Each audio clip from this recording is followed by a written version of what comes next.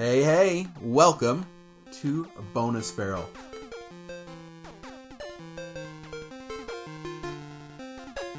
I am Rob, with me today is... Seiji. And... Seiji.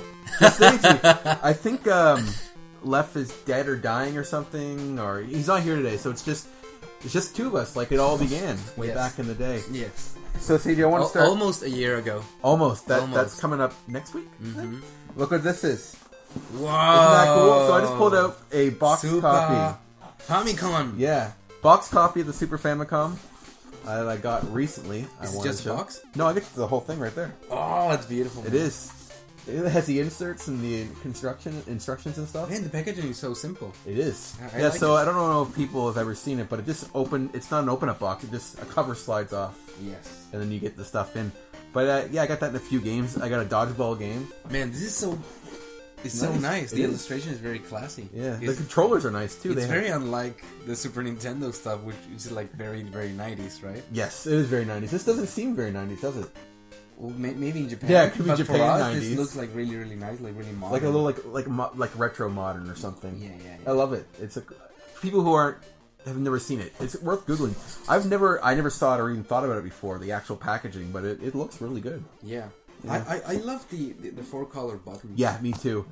Yeah. I've been playing it obviously, and I got paneled upon with it before. It's so fun. It's the original Japanese version of Tetris Attack, right? Tetris Attack, yeah. And also Pokemon Pokemon Puzzle Challenge for the Game Boy Color.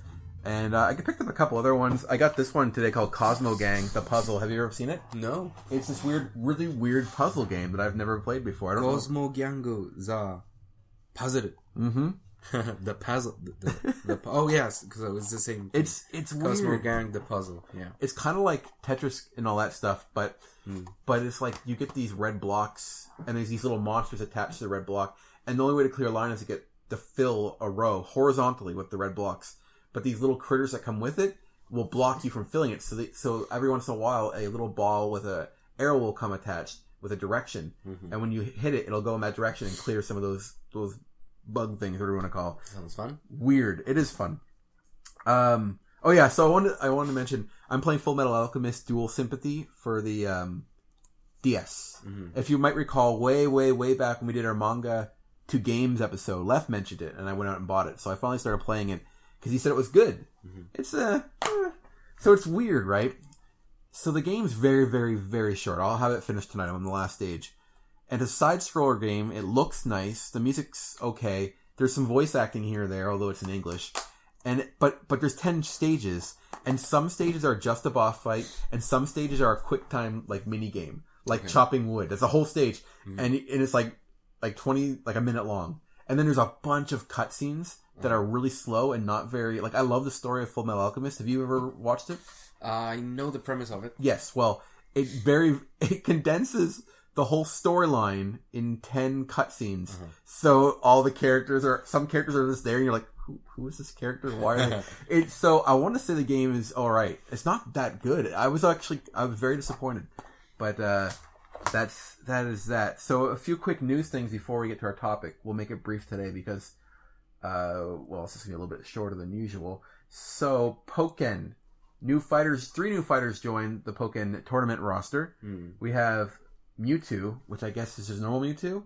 That's somehow different from Shadow Mewtwo. So, is that a new fighter? Apparently. Braxton, Mewtwo, and Garchomp have been revealed as the latest additions to Pokken tournament's expanded roster. Is that more fighting Pokemons? I believe so. Yeah. And yet another character is set to be revealed this Friday, January 15th. And we know it, and they know it's not the one. Includes a character Ra. Yes. I don't know the Japanese Pokemon name, so that's not going to help me any. I know that Charizard is Lizardo. But he's already announced, right? Oh, okay, that's true. I don't know. Pikachu? Pikachu. And what else do we have today? We have... so this is something that I thought you might dig. 46 million pledged to Kickstarter games in 2015. That's good. That's crazy, eh? It's nice, though. Like, assuming the ones that actually come out.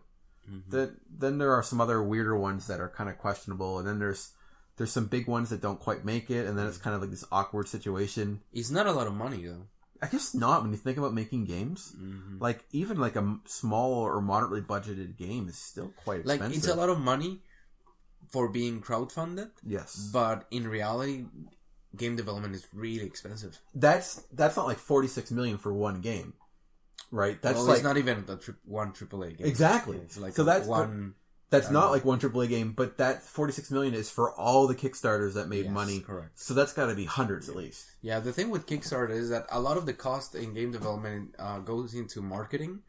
So I guess that if you're part of a successful Kickstarter campaign, you got that somehow covered, right? So I guess apparently Shenmue 3 led the way with $6.3 million raised by 69,000 backers. Now, for a AAA game, $6 million is nothing. That's not much. Yeah. So that was money they needed to finish it, right? Didn't they have some backing already for Shenmue? I think so. Yeah, I think it was just to show investors that there was interest. Yeah. I think that's the case. The same with Bloodstained. I don't yeah, that was the Castlevania folk, right? Mm. That's weird. I guess apparently, I just mentioned here at the end, there's a documentary about Bill Nye that raised $850,000. I like Bill Nye. Yeah. It's cool. Nice, cool. Bayonetta 2 standalone release coming next month in North America. What do you mean by budgeted standalone? Title. So just Bayonetta 2 okay. for $29.99. That's good because Nintendo prices never go down. Mm. So not only is Bayonetta 2 the first release kind of rare now, but it's still like $60 or more. So this is kind of nice for people. So I got it when it got released. Yeah. And because I didn't want to... Well, I wanted to enjoy the game story. Yes. I played Bayonetta. And I enjoyed it. And then I didn't play Bayonetta. You haven't played 2? I played the first stage. In some ways, 2's better, I would think. Like, I mean, other than it being graphically a bit nicer, the gameplay I found better. It's a little shorter than the first one. And a little easier. I have to. You should play it. I have to, yeah. It's a great game. I'd love to talk about that again sometime. But I'm glad they're putting a bit of a cheaper one out, or at least making it more available, if anything. There's a little less risk in printing some more copies, because now more people have the Wii U, and it's harder to find, and they're putting it out cheaper. So people who've got the Wii U for like Mario Kart or Splatoon or Mario Maker or whatever might be like, okay, I'll get Bayonetta now. So that's awesome. Bayonetta is a really good game, but as a beat 'em up, it's compared to a 2D beat 'em up, I find it like sloppy. You think so? I think people would disagree for the most part. Mm-hmm. I think that it's kind of, I don't know. I think I found it so fluid and there's a lot of flow to the game. I really liked it, but I actually don't like 2D beat 'em ups as much because they're kind of stiff. Like a game that I think it's similar to Bayonetta, not necessarily in genre, but in the feeling that I got from the action, is Order of Ecclesia. It's a Castlevania game. Oh, okay. So in this game, you're controlling a female character, and it has 2 weapons. So it's kind of like the same with Bayonetta. Yeah. Right, where you pick and combine weapons. Right. But the other game is you feel so in control. With Bayonetta, sometimes you have to wrestle the camera, and I don't know. I have to go back to it because I got that feeling that sometimes I died not because I didn't know what I had to do, but I couldn't pull it off. Sometimes cameras in 3D games can be a little janky. Yeah. But I found that controlling Bayonetta, I never had any issues with the control too much. But overall, I found the game to be quite enjoyable. Yeah, the only 3D game that I felt mostly in control has been Super Mario 3D World. Oh, yeah, that's pretty good. And that's only because that game is... Some people wouldn't even consider it a full 3D game. I do, but... It's a 3D game, but it's not like Galaxy or 64 or anything. Yeah, and Galaxy and 64, it's like Mario Sunshine, I feel like... It's in between those two. Yeah, you have to wrestle with the camera. Yeah. But in general, there was... the problem with 3D Land and 3D World both is sometimes jumping. When you want to jump on blocks and stuff, you can't... Like, I actually found the controls in a way... The controls were fine, but I found that because the camera was locked, I missed jumps and stuff because I'd have to look for the shadow. And if I didn't see that shadow, I would go in front of a platform instead of on the platform, even though it was like it almost side scrolling at that point, but just off enough that I couldn't see it. Mm-hmm. So I would go flying off. Jumps that if it was 2D game, I wouldn't have missed at all. And if it was a full 3D game, like from behind, I would be able to control it because I'm seeing it from shoulder view of the character. But when it's just slightly top down to the side, I guess, and you're trying to jump those platforms, you can miss them. And that was one issue that I had with that game. Although I think the game was amazing. Because there are 3D games that I feel really comfortable with, like Mario Kart, because you don't have to jump. Mario Kart's awesome, yeah. And you're basically on rails. Same with Star Fox. Same with Zelda. Because in Zelda, you don't have to jump. Zelda, you don't need that hop. Yeah, you don't need that precision. That's true. Right? But anyway. Yeah. I drifted away. It's okay. And one last little piece that I got was Nintendo has confirmed that a playable demo will be available for Bravely Second End Layer. A playable pre-launch demo described as a prelude to the adventure that even allow players to unlock rewards in the full version of the game, like the first one. Will be available in Europe, at least, for February 11th. And it uses... so this is a sequel to Bravely Default, which I didn't love. I feel like this game, Bravely Second, has been announced for a long time. Well, it came out in ages ago, didn't it, in Japan? Oh, did it? Okay. Yeah, I think in 2013, if I'm not mistaken. We got Bravely Default quite late. And then that came out sometime shortly after we got Default, and it's just been kind of waiting. But yeah, I don't know. I didn't love Bravely Default the first time just because I liked the battle system, but it was very grindy, and the characters, I didn't like all the characters, and it was a beautiful looking game, and the environment's really interesting, but a lot of it felt generic and cliched when it came to the story, so I wasn't too into it. But I know people who loved it, but that's Bravely Default. And so today we're not recording again in our usual location. I know. I like being in our usual location. It's kind of weird, but now. But yeah, so it's really cool because I'm admiring here Rob's collection. It's quite impressive. It's quite impressive, man. It is kind of nice to record in front of a wall of games. And I know this is gonna sound well, to you it will sound normal, but for other person that you have like 4 full bookshelves full of games, right? Yeah, about that. But you have a lot more games than a year ago. And I noticed because you started piling games on top of the bookshelves. I can only I have no more room for a bookcase. I know. So until I'm not willing to split them up, so until I move, I'm kind of stuck with a weird point. But I do, my collection has been growing steadily, almost at 1,500 now. 1,500. So, like a year ago, you were working towards your 1,000th. Yeah, my 1,000th was a big deal. Yeah. Well, because I started collecting not last year, but I was collecting before we started Bonus Barrel, right? Yes. Yeah. It was May of the fall of 2014 I started collecting. I had 250 titles. And now it's a year and a half later, and I have 1,450 titles. Good job, man. Kijiji and eBay and being irresponsible are all lent to that. Yeah, it's all thanks to Megan. So that's to my side. That to my side. So I have this huge wall of games, and then to my front, we have a wall full of amiibos. Yes. Talking of amiibos, so January 22nd is the second wave of the amiibo cards, the Animal Crossing ones. Then we get 4 new Animal Crossing amiibos, figurines. What? Okay, Animal Crossing. Lucas. Okay. And last week, but this was really strange. Last week, some EV games got Shovel Knight. Okay, so he was out early then. He was out early. Okay. So Reddit didn't know what the hell was going on. So all of a sudden, I'm seeing this posts on Reddit like, "Hey guys, check your EV games because some of them are getting Shovel Knights." I didn't go on Friday, but I went on Saturday. No. I went on Friday to check, but in the evening, and they told me, "Yeah, we got 2, but they got sold out immediately." Of course. And then on Reddit, I read, some other stores, but mostly EV games, I think, we're gonna get more. But apparently it's in really limited quantities. I checked Toys R Us on Tuesday. Didn't have any. They had not gotten any, though, at that point either. I think that was this Tuesday. I went, because someone... Anyways, I didn't get it. I want Shovel Knight, but I didn't really want to order through at Walmart, so I kind of regret it now. But Yacht Club, promised there would be a bunch of them. They're like, there should be no worries, no lack of them. But so far, it seems that is the case. Well, very limited quantities, apparently. But I can't have the Fire Emblem. At least so far. And...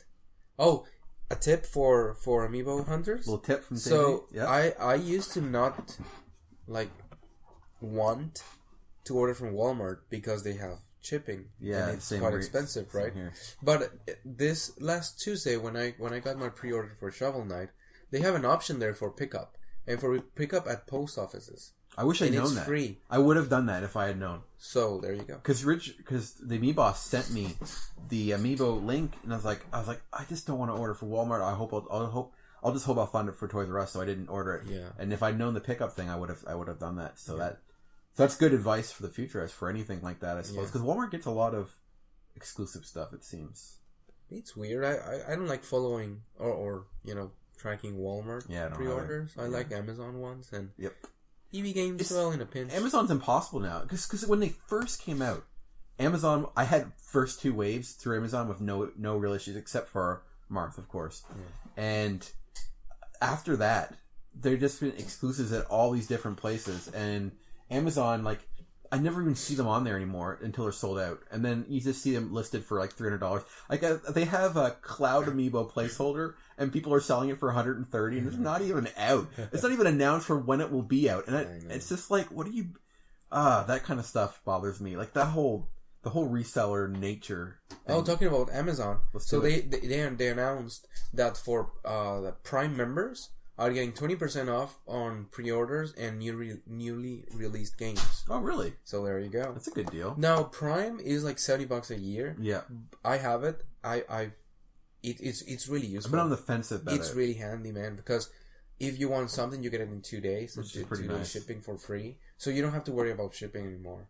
Oh well, for stuff that doesn't have Prime, but most stuff has Prime. I should probably switch to it because I stopped getting Amazon for a little bit. Like I just wasn't like when I first started shopping on Amazon a lot, it was all art books. But then I stopped buying art books and was mostly getting games. But I wasn't getting many games through Amazon. But nowadays, I've been getting more and more through Amazon because I don't really, other than like really special titles, I don't really need them right at the day they come out because I usually get to them a few days later or a few weeks later. So I've been getting some stuff from Amazon. Like I got that Trails of Cold Steel game for the Vita through Amazon and got a bunch of other stuff coming. If not at the very least, wait for E3 or around those dates and then activate your free trial and then pre-order everything with 20% off because they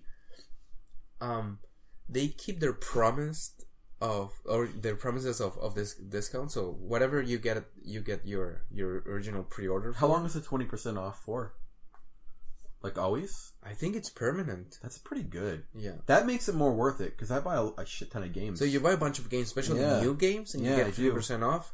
You get those $70 back. I might look into that. Actually, that's pretty good. Pretty good but, idea. But I mean, if there's people out there that don't want to spend, but they want to spend on games, I mean, wait for around E3 because that's where a lot of announces are made. Yeah. And you can pre-order because Amazon just takes pre-orders. Last year they had great deals for E3. They had a 20% discount. So like I don't know if you could... If you got 3. Oh, yeah. And which you did. Imagine a 30% off for your E3 coupon and then 20% off from your Prime membership. That's 50% off. It's a good deal. I don't know if it's... I mean, don't take my word for it. I don't think it's that. We're just hypothetical. But still, 20% off, it's a lot. We dare to dream and hope,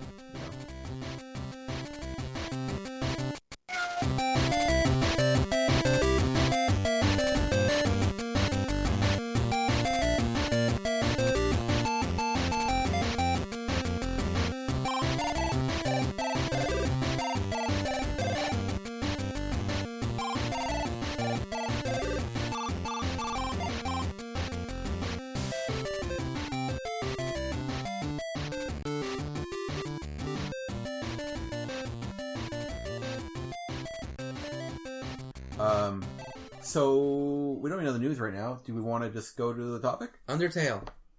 Okay, we're here for Undertale. So this will be heavily spoiler review, which is fine. And actually, I didn't. Oh, I should have. Okay, before we get into Undertale, I meant to address some of the complaints we had about last episode. Oh.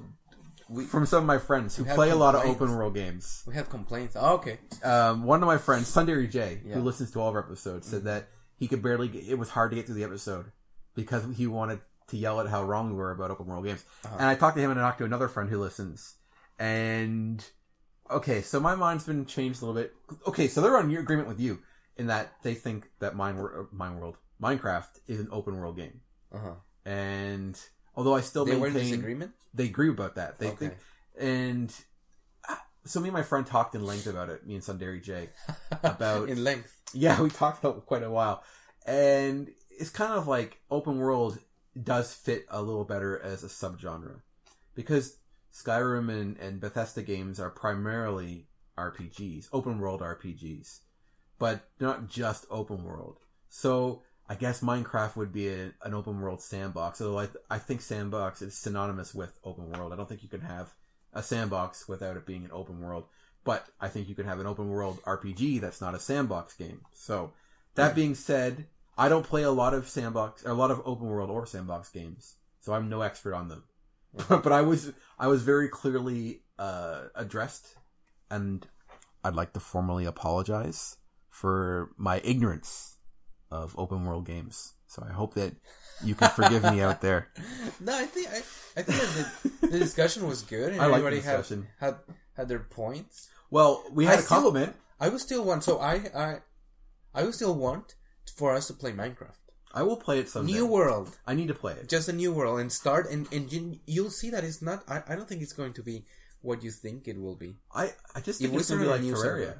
Huh? I just think it's going to be like Terraria. I haven't played Terraria. I think so. I think it'll be like that, which is not a bad thing. I like Terraria. I just don't.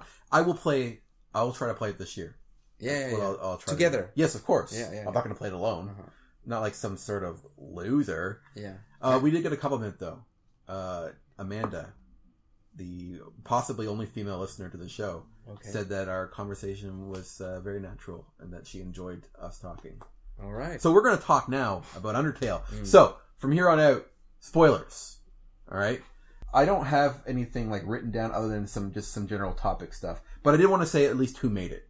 Toby Fox, right? Toby Fox. One gentleman developer, except with a few monster design inputs. He made the music. He programmed it. He did, 99% of the art. Yeah. So not the music. I don't think. I don't know. I thought he did the music. Maybe he did too. If he did, I mean, I always admire a lot. It was composed by him, so yeah. Yeah, so those guys that can do everything, because you see, making music, programming, making art, they're very different disciplines. They're all different. Yeah, I know someone who can do a little. We both know someone who can do a lot of programming and some music stuff, but I don't think he was an artist in general. So I'll mention who it is later. But yeah, those things are all very different. I can't program. I certainly can't make music. So to have one, and the music in Undertale, which is I was going to get into later, is really good. Well, to me, it's not that he did everything because you could do it. I could do it. It's just that I'm not gonna do a good job. Okay. In Undertale, okay, that's fair. Undertale is everything is really good. Like a lot of people complain about the graphics. I like the graphics. Oh, I love the graphics. They are in style. Yeah, right? They match the game. They have a pretty clear inspiration. Like they look a lot like Earthbound. And I don't think that was accidental. No. So let's quickly talk about the story, just to give people some context. So you're a kid who crashes down into an underground cavern, and it's full of monsters, which are just... Sorry, my cat jumped on stage. So it's full of monsters, and the monsters are basically people, but they look a bit different. Or a lot different, depending. But they all have sentience and personalities, and they talk to you.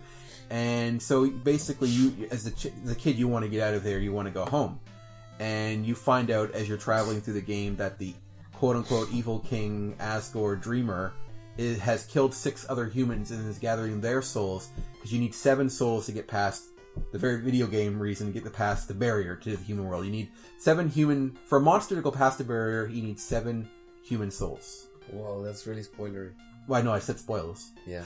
But the backstory, when you just played, you open the game for the first time. Yeah. It always opens with the semi cutscene. Yeah. With the story of the game that there once was monsters and humans living in the same world, and they have a war, but humans were so strong that they just beat all the monsters. They put them in a cave or something, and then there's a barrier between the two worlds, and then. That's like the backstory, and then the backstory of the character is that you were wandering a forest. I believe so, yeah. Or something like that, then you fell down a hole, and then that's it. That's where you started the game. At the very beginning of the game, you meet Toriel. She's a kindly... Okay, so when I first heard about this game, I mean, you mentioned it, but I didn't really look into it. Then the GameFAQs thing came up, which we'll address later. The GameFAQs came up, so then my interest was piqued further. I'm like, okay, I need to play this soon. That's when I decided to play it. Now, I had read a spoiler review of the first chapter with Toriel. So I knew kind of what happened because the guy was... I think I even mentioned this on an earlier episode. So I was expecting to go in and instantly like her. And no, I did like her, but she felt... At first, she felt so desperate. Like, so, like, pathetic. Again, I like her, and when you find out more about her character, especially in the pacifist ending, but at first I was like, man, why is she so desperate to have this kid stay with her? It was really weird to me. But you find out later that she's just trying to save your life, because to get out of there, you're going to die.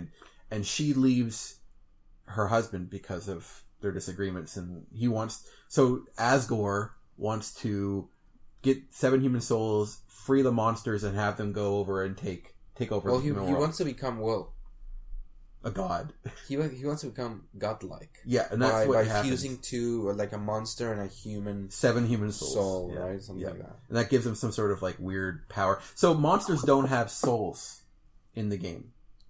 And so when monsters die, they just die. But humans have souls. So that's the difference between a human and a monster, if I'm not mistaken. So... Yeah, they say something like that. Yeah, so when a monster gets the human soul, it gets some weird-ass power. Yeah, so it's it's strange. The neutral, you can only get a neutral ending in your first playthrough, but Seiji and I both went pacifist, and actually Seiji literally finished the game right before we started recording because he got stuck on the last boss. So he just saw the neutral ending is very fresh in my mind because I just saw it. Yeah. Now the pacifist ending that you can get by not killing anything in the game, and you then beat the game neutral, then you go through the pacifist part, and you can get a lot more additional information, which I won't talk about because Seiji hasn't done it. So there's it's like an RPG, right? It's an RPG, but so it has EXP. Yes, which is not experience points. No, right? It's execution points. Yes, this is explained later in the game. And your level. So when you get to I think to the final corridor. Yeah. Before the castle or at the castle. Yeah. And one of the characters explains that that you are like a true something. I don't remember what tells you, but it says something about you haven't collected any EXP, right? Meaning execution points, so you haven't gained any level.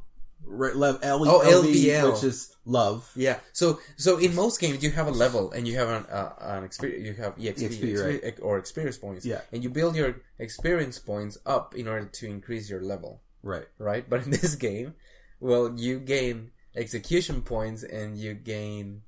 To build up your level. LVL, which is... I think it's level of violence or something? Level of violence, yeah. So it's really funny. But so, when I first mentioned this game, with a friend told me, hey, have you heard about this game? It was back in, I don't remember when. It came out September 2015. Yeah, back in October or November, my friend told me. I was like, whoa, this looks interesting. Didn't know anything about it. I played it, and I didn't know anything, right? So I was just playing it. So I was killing monsters, and he told me that. I killed the ghost, and then I killed Toriel. Because that's the regular way to play a game, and that's not a wrong way to play a game. As a matter of fact, as you're building up to, there's 3 ways to play the game: neutral, pacifist, where you kill nothing, and chaotic or whatever, where you kill everything. And you get 3 different endings. But you didn't know that as a player. You don't know that. No, you have no idea. Yeah, so. The only reason I knew was because after the game started getting a lot of spotlight in the interwebs, I started playing again, and because I didn't remember exactly where I left it, I restarted the game, and then when in my playthrough I noticed that you could make different decisions in order to not kill your enemy.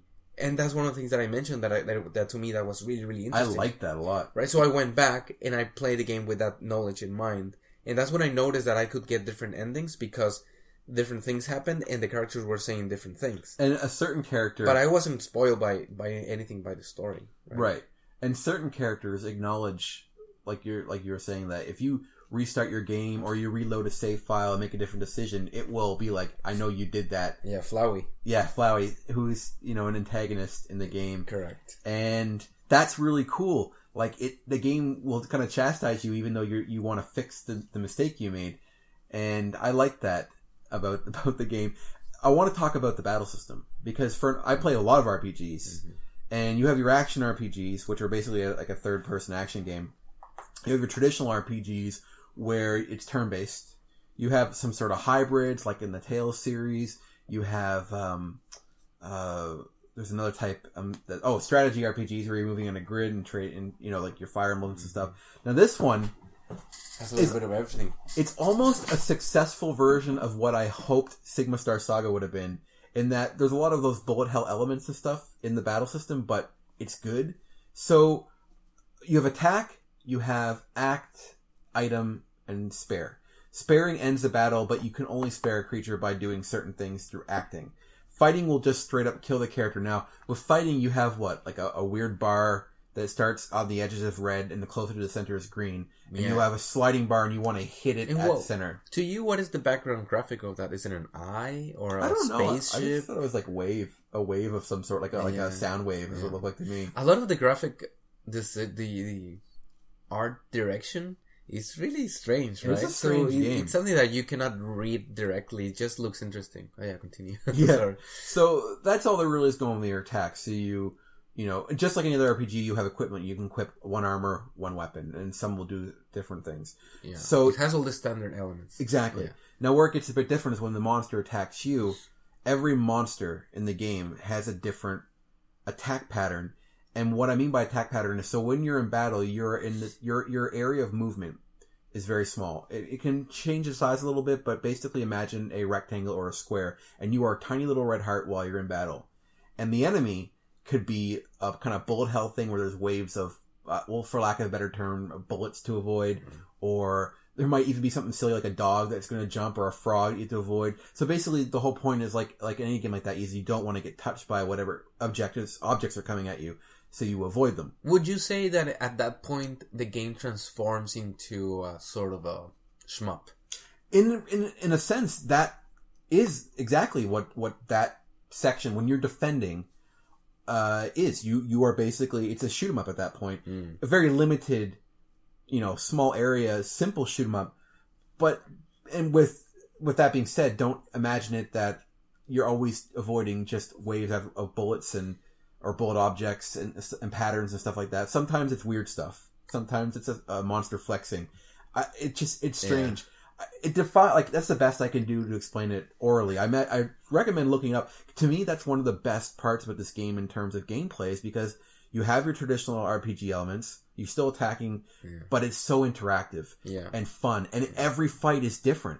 Yeah. Every monster is different. Yeah, correct. And another thing about the battles is, so the act option, you basically have each creature's different, but you interact with the creature or the monster. They're just like NPCs, except that you're battling them, really. Yeah. And they all have personalities, and you want to try and trigger the right actions with them so that you can spare them. If you want to spare them, you can just kill them, which I didn't do. I don't even know what happens when you kill a monster, because I've never seen it. Oh, they disappear, you gain experience. Yeah, so pretty standard game. And gold.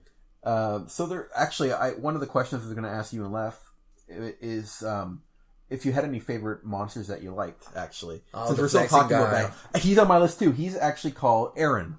And he's like a mermaid horse human who flexes. And you just keep choosing the flex option. And as you flex, his battle patterns get faster and harder, until eventually you outflex him, and then you can spare him. No, if you don't even spare him, he just goes away. So you flex, and he flexes harder. Yeah. Then you flex again, and he flexes 2 times harder. And then the third time, he flexes out of the screen. Yeah, and then you're done. I love that. But the cool thing, so the battle system goes beyond the RPG genre, I think. Absolutely. So you have this you have a puzzle game in there, because every single one, if you play from this pacifist point of view, is like you have to actually read. You do, right? Because I don't know if some people will be surprised that I like this game so much. Even people who listen to the show would be surprised, even though it has so much text. And but to me, the text. Well, I don't know about the cutscenes, but there are cutscenes in the sense that the game stops for you to get story. Yes, but the story is relevant. For at least for the battles. Well, the battles is different. I mean, for it's saying stuff. Yeah, that you have to read. You do. If you don't read it, you won't get. You're not gonna be able to. Well, I guess you can just try all the options, but yes. But even then, you have to do them in the right order for some of them. Like, for example, one of the other ones I want to mention was the greater dog and the little dog, which one of the cutest enemies in the game is just like you counter it. It's like a little puppy, but then it stands up and is in a full suit of like humanoid armor, and it barks at you, and it has a different battle music. It's adorable, and with that one, you have the options to like beckon, to play, to pet, but you have to first beckon him over, try to pet him, then he's too excited and he keeps getting more excited, so you have to throw a ball or whatever, then comes back and then you pet him again, and then you can spare him. Man, my favorite battle probably is the against the dog couple. Oh, I remember those guys. Yeah, right. I remember because you have to roll over, and then you start smelling like a weird puppy, and then you pet them, and then they're like, "Oh, puppy that pets other dogs." It's so funny, man. I also love the Tsundere plane. Do you remember that one? No. So the Tsundere plane is based off that whole anime trope of Tsundere. The Tsundere. Okay. Sorry, I was pronouncing it wrong.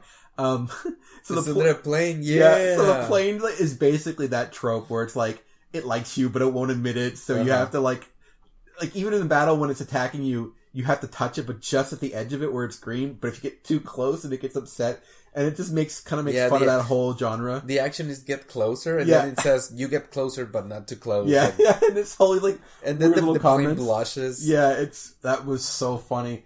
And I also like the Ice Cap, who was really obsessed with his hat. Yeah. And like kind of like insecure about it and a little narcissistic. Yeah. So you have to compliment his hat. And the cool thing is that, well, in most RPGs, even in Pokemon, like I don't like the random battles because it's too grindy, right? It is grindy. And when you want to do something, it gets in the way. But you at the same time, you have to do it because you have to level up. Get levels. But in this game, like the random encounters with enemies is really light, I would say. It is pretty light. And even if you get it, you're like, oh, what am I going to get? Yes. It's always fun. It's always, you have to like keep figuring out the patterns and stuff. And just when you think you got it, or when you think that, okay, so all the enemies are going to be like this, the game puts a twist. Yes. Every time. And another thing is, if you're playing the pacifist route, you don't have to grind. Because you don't need to level up or anything like that. So it's kind of nice. I prefer, even though it's harder in some ways. So as I understand it, the pacifist run is harder until the end. Then the violence run is really easy until the end. And in the end, it's like the two hardest bosses in the game. But the rest of the game is really easy. But with the mode that you and I played, it's hard until the end, and then it's not too bad. But... And I guess a neutral would just be a kind of a balanced approach. But I was really committed to not do any attack. Yeah. I really... so you want to talk about the end. I was super committed to that. Well, before that, the reason I didn't finish the game yesterday was because I made a really stupid mistake. Yeah. So, before the end battle, there's this battle against the robot, right? Metatron. Who's also hilarious. Yeah, and I had a bunch of food. And I spent all my money getting that food. Of course. And then I went to that battle, and I was being so careful, I ate it all. Yes. Thinking, well, if there is a next enemy, from the pattern that I was seeing, there's always going to be like an opportunity to get some food. Right. But it wasn't. and that, the path from Metatron to... Asgore is really long. It's quite a long path, right? Although you get a shortcut later. So I got there without any food, meaning I didn't have any ways to heal, to heal up. So I played the game, and it killed me once, and it's pretty cool because every time you get killed and you use the talk option, it will tell you told Asgore that you've been killed by him twice or 3 times or 4 times until the message that you saw, which was like too many times. Oh, really? So it counted it before that? Yeah. Oh, that's so funny. It counted up to 10, I think. I didn't die to him at all when I played. So, no, I think I died. No, I don't think I even died once. I got lucky.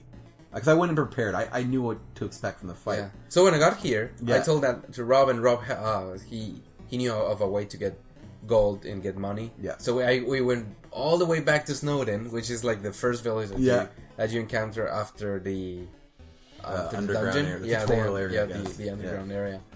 So I just beat the game. You did, like right before it started. What did you think of the ending? Because I noticed so Seiji. I don't know if people gathered the way Seiji plays games, but I got a nice taste of how Seiji plays games. He's at the last fight, and he keeps hitting the refuse to fight. He talk over and over again, and the game's telling him there's no more words to be said. There's no words to be said over and over and over again. He keeps going to spare him. Like, Seiji, you can't spare him. I'm just letting you know you have to fight him. He's like, no, I don't want to fight ever. And then he kept doing it. And then even the game says you have to fight in the fight option. And then Seiji's like, no, I still won't fight. And he kept trying until he ran out of healing items. And you know what? I think that is bad. You don't like that. No. Sometimes you know, something similar happened with what's the name of the girl with the spear? Undyne. Or Undine or whatever. Same thing happened with her. I kept dying with Undyne because I didn't want to fight. They don't want to fight. They don't want to fight. Huh? Did you have to fight her? No. Because I don't remember fighting her. No. Yeah. But you have to run away. Oh, okay. I didn't get the hints. Right? I don't think I did at first either. And then I was like, what do I have to do? And I found that you could run away, and I was like, okay, so I'm not gonna kill her, so I'm gonna run away. And then a really funny thing happened. Did you do that? Did you run away?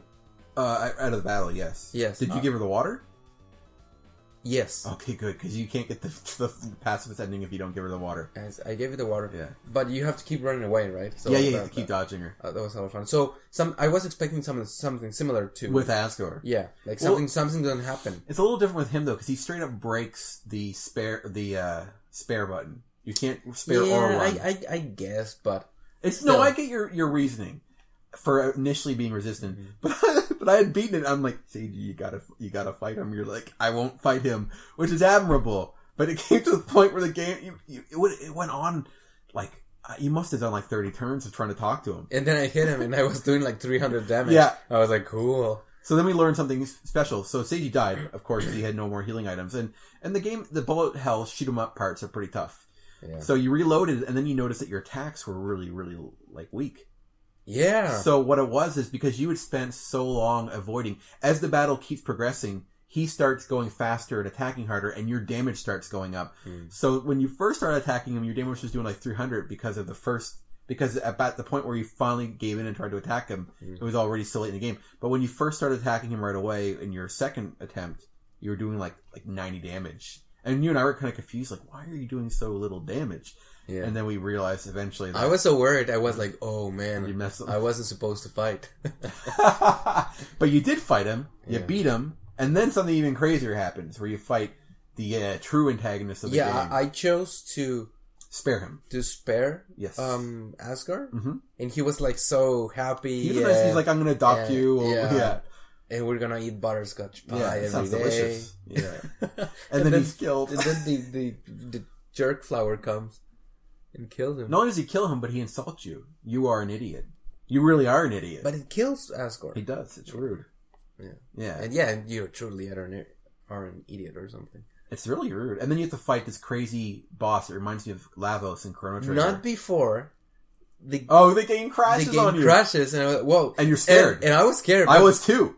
Not when it happened to you, but I was scared when it happened to me. Yeah. Because it also happened to me. I'm like, what? Because that fight with the king took a long time, and I was like, what? Oh no, what's going on here? But you know what? So, you see how in movies, they break the fourth wall, right? Yes. By talking to the audience. Yeah. But in games, that really doesn't... It can apply. It doesn't usually translate well. Yeah. But in this game, breaking the fourth wall is that, right? It's messing up with the interface. It all becomes this sense that your character, the save points and reloading is almost like this form of time travel. It's the way the game kind of takes it. So like in the game world, Flowey's in control of it. He's gonna load. He's gonna corrupt your files and stuff. Now, what almost happened to me was I died and I threw my hands up and I'm like, "Are you serious? I can't believe this just happened." And so I don't know if I looked it up first or if I had just tried it again. I think I just tried it again. I got back in. It's like, okay. Then the monster came and I died instantly and it crashed. I'm like, are you kidding me? I thought I had to start over again from scratch. Yeah, you were coaching me, so I wasn't that freaked out. Yeah, well, because we needed to beat it. Yeah. But when I played it, I was like, Oh, so I eventually did, because I kept dying on him at first. You did better than I did, and I looked it up and I was like, I just wanted to see if there was like a trick I was missing, because I like to do things myself, but if I'm dying multiple times, I'll usually look up like and it's really cryptic. Yeah, and so if it's not a straight up guide, like tell me exactly what to do, I'll look up tips, like boss tips for this guy. So I looked up for him, and then it told me that even when you die, it saves for you. So thankfully, after that point, I just kept doing it myself, and so that fight, you'll probably die quite a bit, but you do your things, and then you get the neutral ending, and then it kind of tells. Then you get to choose to spare the evil, the actual evil character in the game. And Seiji and I, both being the stand-up guys that we are, we did spare him, and as thanks, he later on tells you that, you know, if you reload your save point that he gave back to you, he'll let you, you know, go talk to Undine, and then you can start new events. So Seiji will do those events, and then we'll touch on those later. Up to the point where you have to fight like Flowey and his crazy, his like weird color. He's in color. Yeah, the game is crazy enough. It is crazy enough. Yeah, it's the kind of game that you wouldn't ever see from an actual video game company, right? Sure, like a established company, right? Yeah. So that's why I love indie games. But then the game gets really crazy. Yeah, that last stage with the last boss is like a straight up bullet hell, like shoot 'em up game. It's like a horizontal one. Like I've never seen. Vertical. Like a lot of so that's another thing that I want to say about Undertale is that it reminds me of a lot of other games. Like Flowey is straight up the sunflower from Plants vs Zombies. Okay. I never played much of those, but I can see what you mean now. It's the same. Yeah, I get it. Yeah. In the last corridor, you can see the Triforce split up with like one of them flips with like a fairy. So that's Zelda, and then there's Ganon. Asgore has kind of like basically the same graphics. And like I was saying earlier, that last fight is so much like Chrono Trigger. Final Fantasy VII. The elevator made you think of elevators. That made me think of Final Fantasy. There you go. You're making those connections. Earthbound. Oh, the whole game looks like Earthbound. Yeah, like mostly. I think Earthbound might be a little bit nicer graphically, but just barely. Mm-hmm. Except for that crazy last boss. And the music reminds me of a bunch of old games. The music in that game is awesome. It's awesome. I love it. I bought the OST afterwards, and I've listened to it quite a bit while doing various things, and I love it. It's very touching. So, and that thing with the breaking the fourth wall in video games, I usually don't like it. Messing to be honest. up with the interface and stuff. No, but they didn't abuse it. Right. They used it in this context because it was relevant to the story. The only other game that I've seen that using that kind of breaking the fourth wall element in games. Do you know Ludum Dare? No. It's an event that they do once in a while, and you have 24 hours to develop one game and to upload it to like a forum or something. So it's just similar to like a hackathon kind of thing. Yeah, it is basically a hackathon. Okay. So there was this game that I saw there about a character. It starts in a really tiny window screen, right? And then when you get to the edges of the window, you start pushing the edges of the actual like the window from Windows. Okay. Right, and it starts making it bigger, right? And you start revealing more of the map. And I thought it was really cool. See, stuff like that is clever. What I don't like is when an otherwise serious game, in a game that has verisimilitude, where you feel like the game is supposed to be a real world kind of thing, one that doesn't break the fourth wall. When those games talk about save points, when they reference pressing the A button, that kind of stuff bothers me. I don't like that. Now, so I know that you want to give directions. I'd rather just be a tutorial pop up and not have the characters doing it, because that just to me makes me think, well, why is the character talking about an A button? That's stupid. And another game that does it well, but I don't like it, but I don't play those games, is the Metal Gear games. And a very infamous one is when you're fighting a certain boss, he will look at your memory card and talk about other games that you play, and you have to either switch the memory card or switch your controller. I guess I don't play it. It's gimmicky, and I like the idea of it, but the Metal Gear games kind of feel like it's weird that they break the fourth wall to me. Again, this is coming as someone who does not play the Metal Gear games. This is I only know about that through friends. So if you're Metal Gear fans out there and you're like, that always happens in the series, and I apologize, I don't need your shit. But stuff like that is kind of strange. But like you're saying with Undertale, I like it because like I kind of said earlier, it's sort of this analog for time travel with the even though the game doesn't talk about time travel or by any means, the whole save point thing is like you're cheating by reversing time or making alternate realities, which is what the game says at the end, which I thought was really cool. I like that aspect of it, and it does it well. And it really, it has this really good matching theme with the whole. So I'm gonna start again. Okay. One of the famous aspects about Undertale is its multiple endings, which is not a novel idea. No, absolutely not. Right? But one of the things that I don't like about, like in Life is Strange. Right. Life is Strange is one of those games that, the tree of choices or whatever, right? But what the same, I'm gonna say the same thing I said in my review of that game, which is, it's meaningless. Because if you just follow a string of options in that tree, you just get to see the one thing. Well, that's not... Now, if you externally know that you can have different effects or different things in the story, you have to replay the game and you have to know by it externally. Not in Undertale though, because in Undertale they make multiple references to the things that you could do, and in the very end they tell you, well, do this, right? But it's part of the story.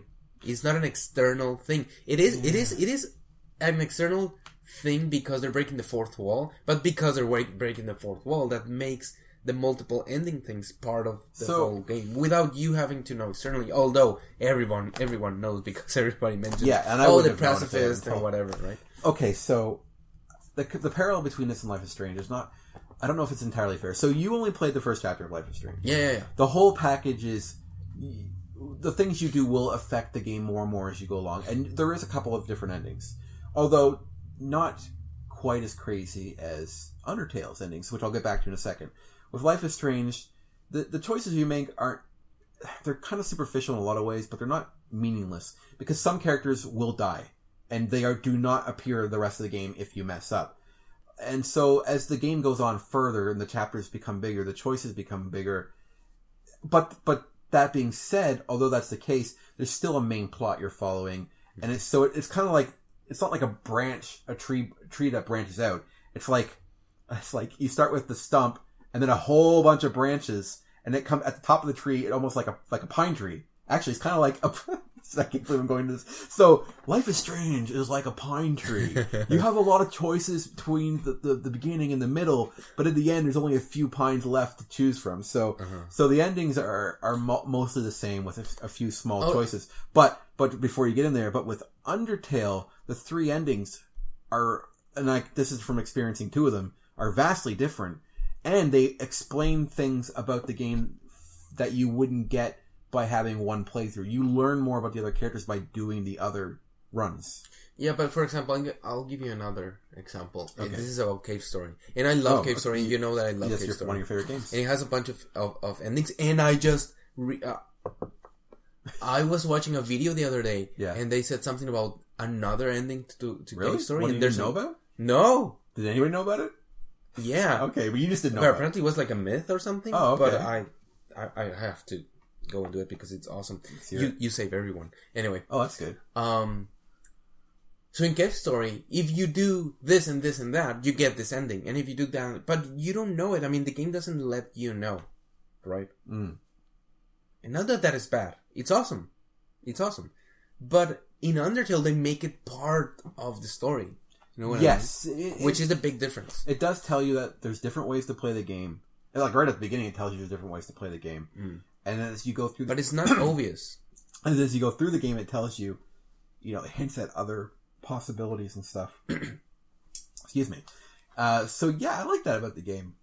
I like most things about the game. So one thing I wanted to address with you is two things. I wanted us to give it like a little bit of a rating, like we used to back in the days. Yeah. But I also wanted to address the GameFAQs thing. Yeah, sure. So, GameFAQs, it won the GameFAQs greatest game ever poll, as we've talked about many times. And of course, it beat games that I wondered why it would.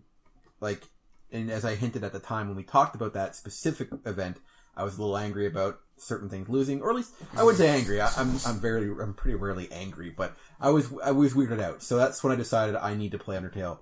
Really glad I did. I still don't think it's the greatest game ever made. I don't think it probably should have beat a lot of the titles that it did, but it is a great game, and I think it deserves to be on that polling.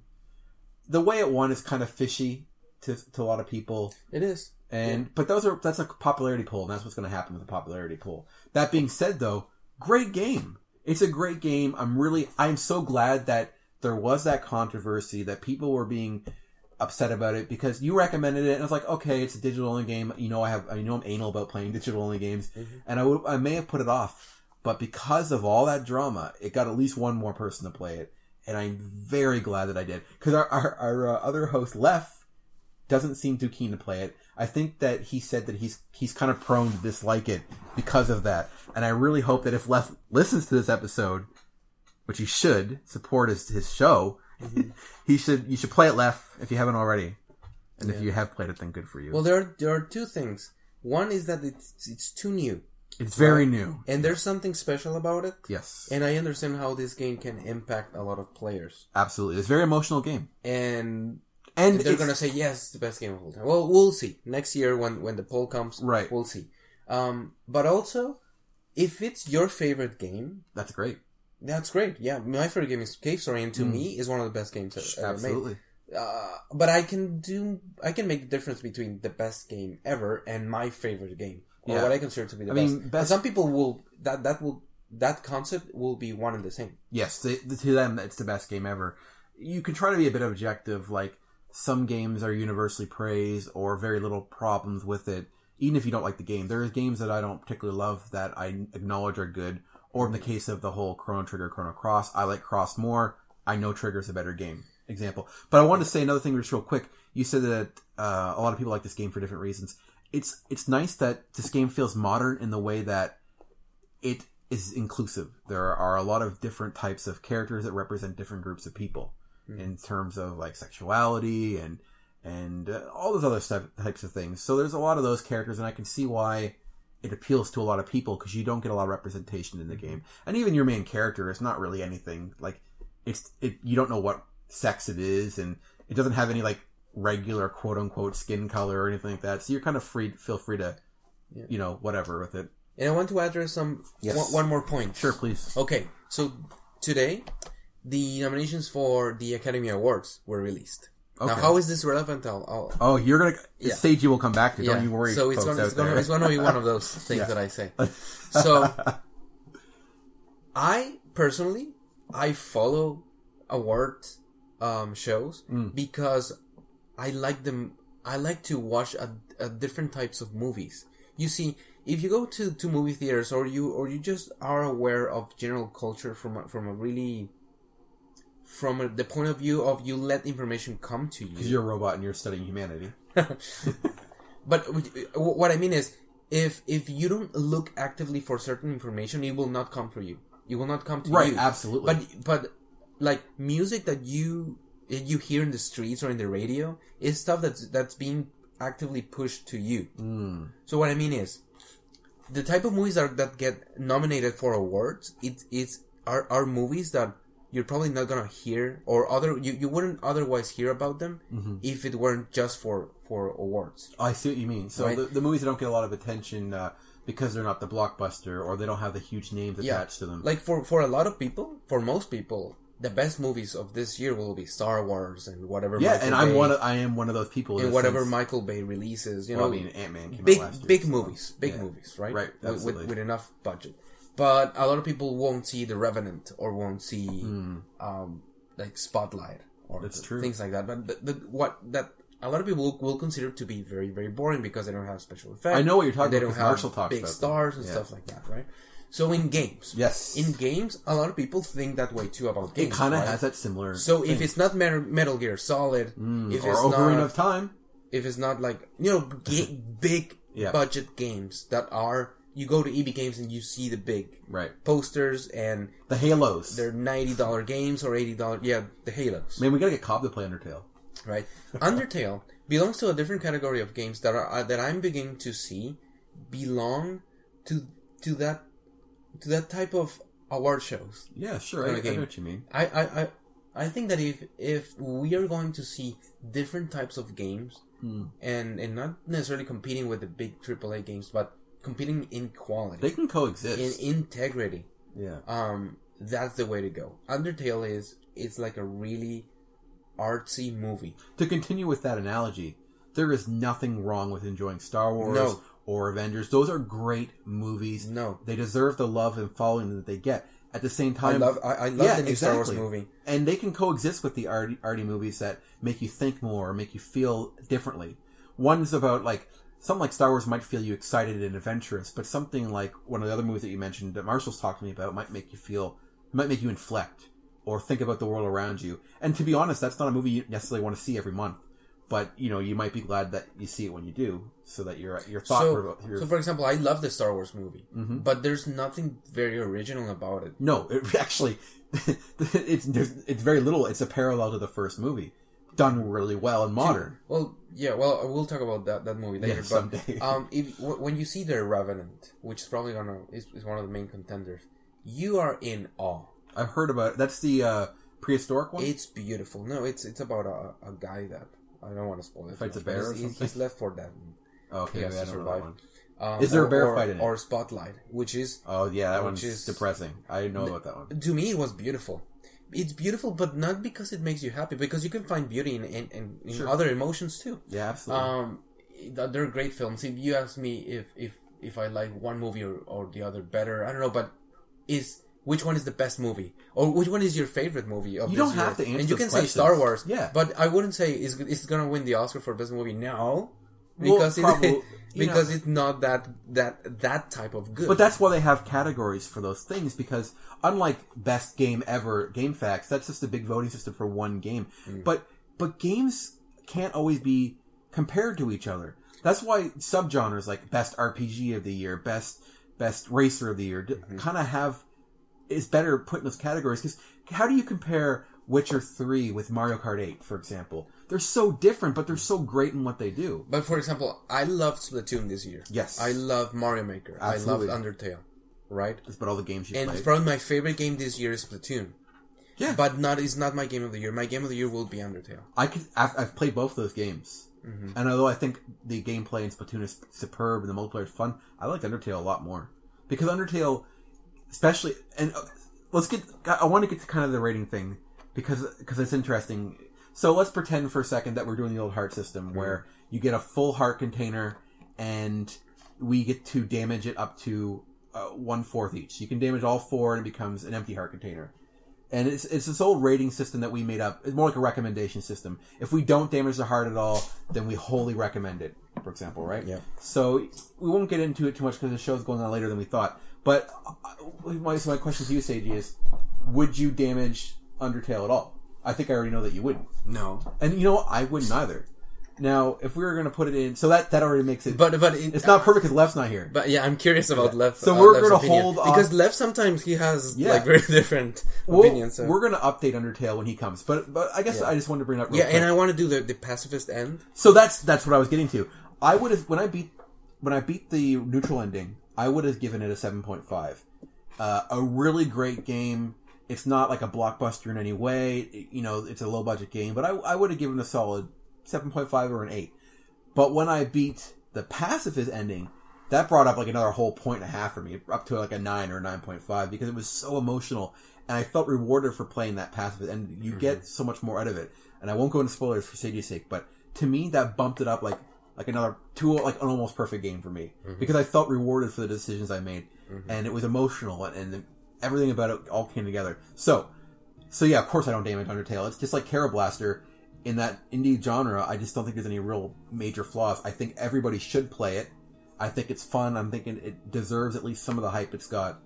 And yeah, I'm very positive. Very pro Undertale. Yeah, I'll tell you what. So, like, Splatoon is a really good product. Yes. Top notch. And a fun game to play. Undertale is probably not a really good product, but it's a great game. You would not be able to sell mass appeal, I don't think, with Undertale. No. You can't throw that on a commercial where people see like 1992 graphics and expect average people to buy it.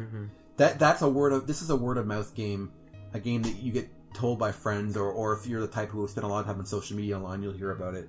But you wouldn't. And it's not what people are expecting from games. You know, it's different. It is a guns and graphics and stuff like that. It's a charming game. One game I want to say. So when I first started playing Undertale, I wasn't as excited until much later. So my first thought was, like, people are saying it's emotional stuff, but I played comparing the first hour of Undertale to the first 20 minutes of Ori and the Blind Forest. Ori and the Blind Forest is way more emotional and captivating in a way. And the only reason I never finished it is I wanted to play physical games, so I've been holding out. I might go back and play this some. My computer's being a piece of crap, so it's all off the side. But Ori and the Blind Forest touches you quickly, and unlike Undertale, it's a beautiful looking game. It's beautiful. So I didn't see it at first, but as you play through, I don't know about how Ori goes on from that, but as you play through Undertale, you get to learn and meet all these great characters, and it's a different thing, different experience. But yeah, so I guess my point was I just started the game with low expectations, and it really wound up turning me around. Because like Left, I had a little bit of reservations. Like, can this really match up all the crazy ass? It beat my beloved, whatever it beat. Did it beat FF7? It beat Pokemon. It beat Mario World. Mario World. Those are games I treasure, and although I don't think that they're better, I mean, I'll say it's better than Pokemon, the original Pokemon, just because of that. It was primitive. But I mean, to compare a game that came out in 2015 with a game that came out in 95 isn't entirely fair. So Pokemon at its time was crazy good. Yeah, it might look as a game from back then, but it's not play like one. No, because you have to have all that evolution in game ideas. Yes. In order to get to where Undertale is. I don't think it's a game that could have existed back then as Care Blaster would. Right, Care Blaster would fit right in line back then. Yes. It doesn't innovate too much. It's just a pure fun package. A great, like a greatest hit remastered version. Not even remastered. Just it's like you plucked out a hidden gem from the NES days and you're just playing it now. It's barely different. Undertale does things I don't think they could have done technically back then. Not only technically, but the way the game is conceived is... Yes. It's different. Because games have a formula or have their boundaries, right? Yeah. They have their standards, and this game just plays with those standards. It does. That's a great way of putting it. The game, it's an RPG at its core, but it brings in so many elements from other games, and just makes it fun. Remember, save systems weren't that much common back then. Well, a lot of games had passwords. By the 90s, by like 93 and onward, or even 92 onward, save files were more or less, at least in RPGs, pretty normal. But because I would put this game on par with an SNES era, personally, in terms of graphics. It's not quite NES level of primitive. Yeah. So I don't know. I think save. But we're talking about. We're not messing with the save file though. But that's what I mean. In those days, save systems were somewhat new. So nobody would have thought of... a couple of years is still kind of new, yeah. And not only new, but kind of complex because of batteries and that kind of thing. So, I mean, crashing a game... Yeah, intentionally crashing a game, yeah. Right. This is more of a PC concept. There's not even that many... I'm sure they exist, but I can't think of many games that play with your save files across multiple playthroughs and stuff. I'm sure some do. There's the whole concept of New Game Plus... But this isn't quite the same as New Game Plus. This is you dying, reloading the game, and the game remembering that you reloaded it, as opposed to a New Game Plus where you just kind of start over with all of your stuff and make a couple of different decisions. This game acknowledges the times that you lost, the times that you quote unquote cheated to change your decisions. That's the thing that would not, maybe even could not have been done, or at least wouldn't have been conceived like you said back then. Yeah. So there's a lot of concepts. There's a lot of, I don't know, the humor. It's a funny game. It's really memey. It is. The fangirls love Sans, the cool skeleton character. I love Sans. He's cool. I dated him. No, Papyrus is who you date. Oh yeah, Papyrus. Yeah. So Sans is the beloved internet guy all the girls want to date. But Papyrus is hilarious. I don't understand why there's not more love for him. I dated that skeleton too. He was really cool. Yeah. He won me over. The dog, the dog knight. Oh, I love the greater dog. Yeah, I loved him. He's adorable. That couple. Even what was her name? I'm sorry, I can't remember the. I actually have it here. I don't want to get Alphys. She reminded me of Jordan so much. Dinosaur Lisa. Yes. She reminded me of Jordan because she hated talking on the phone and stuff, and I'm like, it's like Jordan. And she plays... Oh, no, well, no. Well, she watches questionable anime, just like Jordan would. Yeah. Oh, she also... Jordan's playing Undertale. Anime? Yeah. She does. And Jordan is only a couple hours in. She was really heartbroken when she got rejected by Papyrus. She said that she hasn't touched it since, so she'll go back to it. But when I was playing, I was like, Jordan, I just encountered a character that's basically you in this game, so I really hope that she winds up playing it because it reminded me of her. But, we said this is going to be a short episode, and we are now 1 hour and 10 in, so we're liars. So it's usually, it's longer than usual. Yeah, because it's a good game. Because Undertale, man, yeah. Yeah, so we might follow up a bit. We got to pressure Left to play it, so he can't listen to this episode until he finishes it. And, yeah, so we'll cut it here, even though I'm sure you and I can keep talking about it. Recommendation, play the game. We will at the very least talk about the pacifist ending when Seiji leaves, but it won't be as long. Yeah. So again, thank you guys for listening. CartridgeClub.org, awesome site. The people are really cool. They tweet to us a lot. BoomsBarrel.com, Facebook, Twitter, YouTube. I swear that one day we will update it as soon as Left finishes the video. So with all that being said, thank you guys so much for listening. This is Rob and Seiji. And Seiji again. Have a good one.